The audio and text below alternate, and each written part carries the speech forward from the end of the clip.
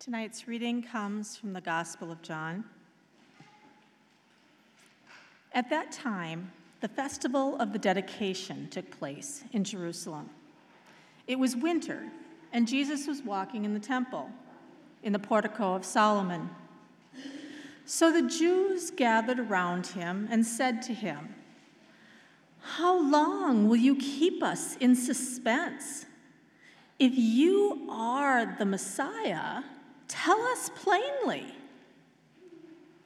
Jesus answered, "I have told you, and you do not believe.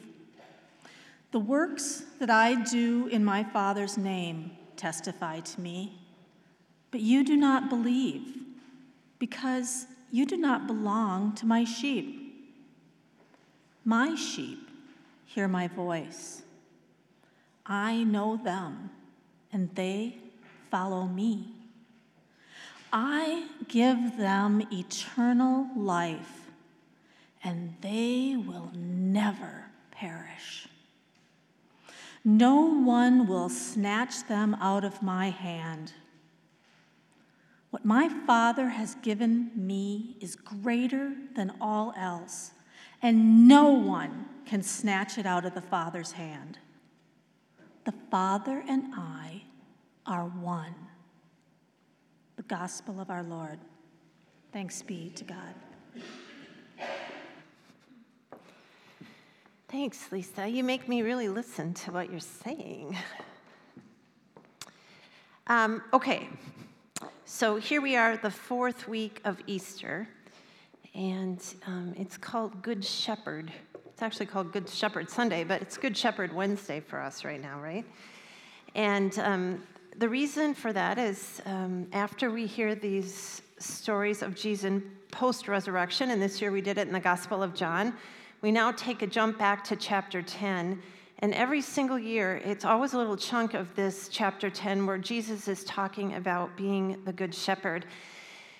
And I have to tell you, I never have really connected with Jesus being a shepherd. It's not an image of God that I resonate with, and maybe it's because I'm more familiar with pontoon boats than pastures, or maybe it's because I really don't want to be a sheep.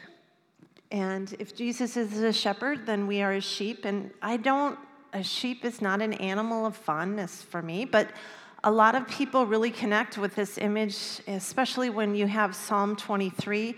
There's beautiful hymns written from it, and there's beautiful prayers written from it. And I think maybe one of the reasons why it's so powerful for people is there's a sense of what protection, God's protection is all about, God's presence and protection in that psalm.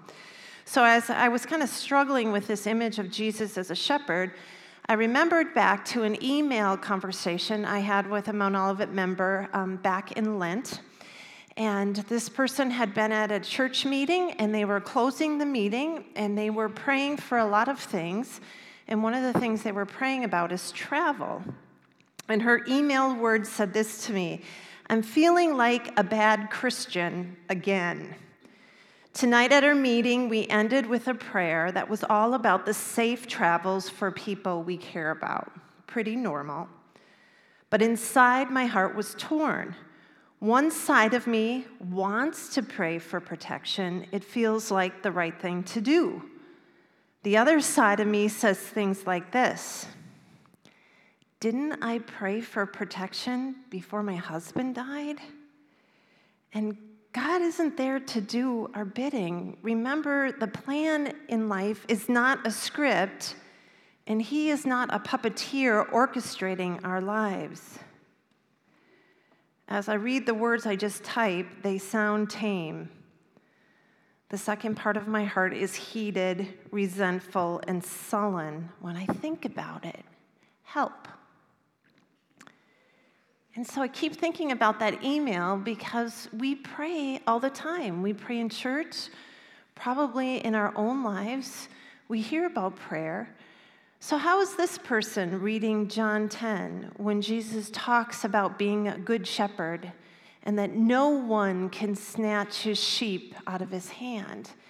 How does protection look like in life when we think about God's protection for us in faith And then what does that mean in terms of prayer?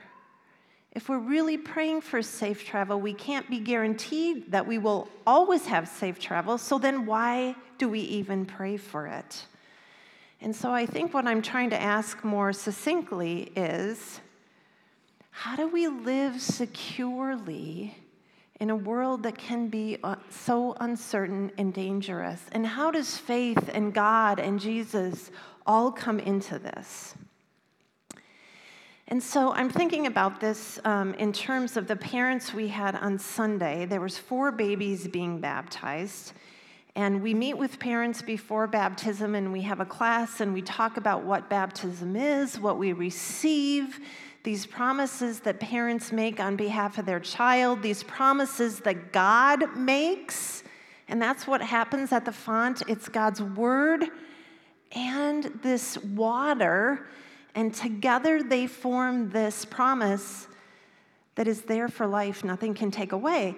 But I think about this sense of protection for this promise that parents make, and this one always just kind of hits me right in the heart. And the promise is this: I promise to renounce the forces of evil, the devil, and all those things that rebel against God. And the parents say, I do, I renounce those things. We can renounce them and say that God's love has more power than those things, but yet we still have to live in a world where that evil and that danger is around us. That's just the world that we live in.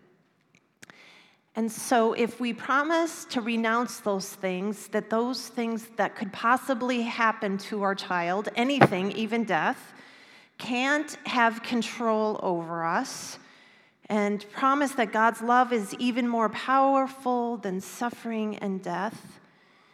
But doesn't that promise seem more doable when you have a 8-pound baby sitting in your lap or in a car seat, where you know exactly what they're eating, when they're sleeping, what they're wearing?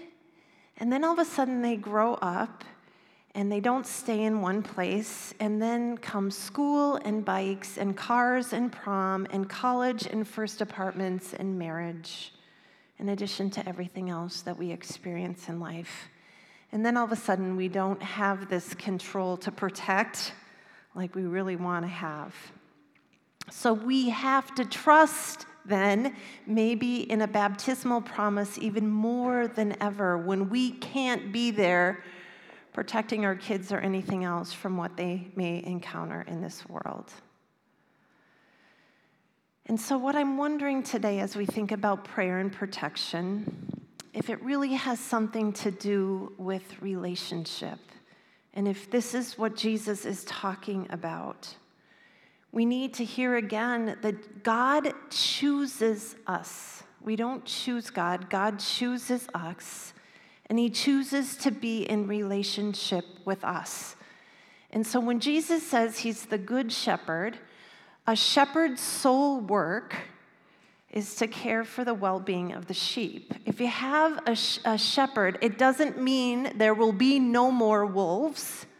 It just means that someone will be present when the wolves do appear in the deepest, darkest valleys of our lives. And so back to that email, I realized whatever I would respond back could not take away what she was saying, because she was naming the truth and the challenge of this world, believing in God's protection with all the things that can happen in this world. But what I did share was something like this, and that is, maybe we pray and we utter our deepest desires because God promises to listen to what we say or scream or mutter or cry or sigh, and he promises to be present in that and create from it. And then it's this ongoing conversation with God, and I think a noticing of where God may appear, show up, be present in our lives for us to notice that. A prayer for safety does not mean we will avoid suffering, but God promises to hear our voice and to hold us in God's presence always, most especially in our suffering. And maybe our words of prayer convey our desire and our deep need for God to listen to them. And maybe, just maybe, those prayers remind God, you know what, God, you promised that there's nothing in this world that could keep me from you. Be true to that promise. I'm praying for this. And make God accountable for that. As Jesus said in this passage, no one will snatch them out of my hand, period. The naming of our prayers remind us of our relationship with God. He hears us. We're open to hearing his voice. And they bind us along with baptism. Baptism binds us to those words of promise. He will never leave us or forsake us. And he is with us, restoring and healing and creating and leading in anything that we may experience in this life. Now, I have this little saying in my office, and Connor has a picture of it. It's St. Francis de Sales. Do not look forward to what might happen tomorrow. The same everlasting Father who cares for you today will take care of you tomorrow and every day. Either he will shield you from suffering, or he will give you unfailing strength to bear it. Now, I have to admit it, I think I much prefer to be shielded from suffering than to bear it, but I know that's not mine to decide. It's okay to doubt and question and write emails wondering about prayers that we say in church. God can take it, and we need to talk about it, because I have a feeling all of us have a very similar question. There's a mystery in the depth of Jesus' words and his image of being a good shepherd.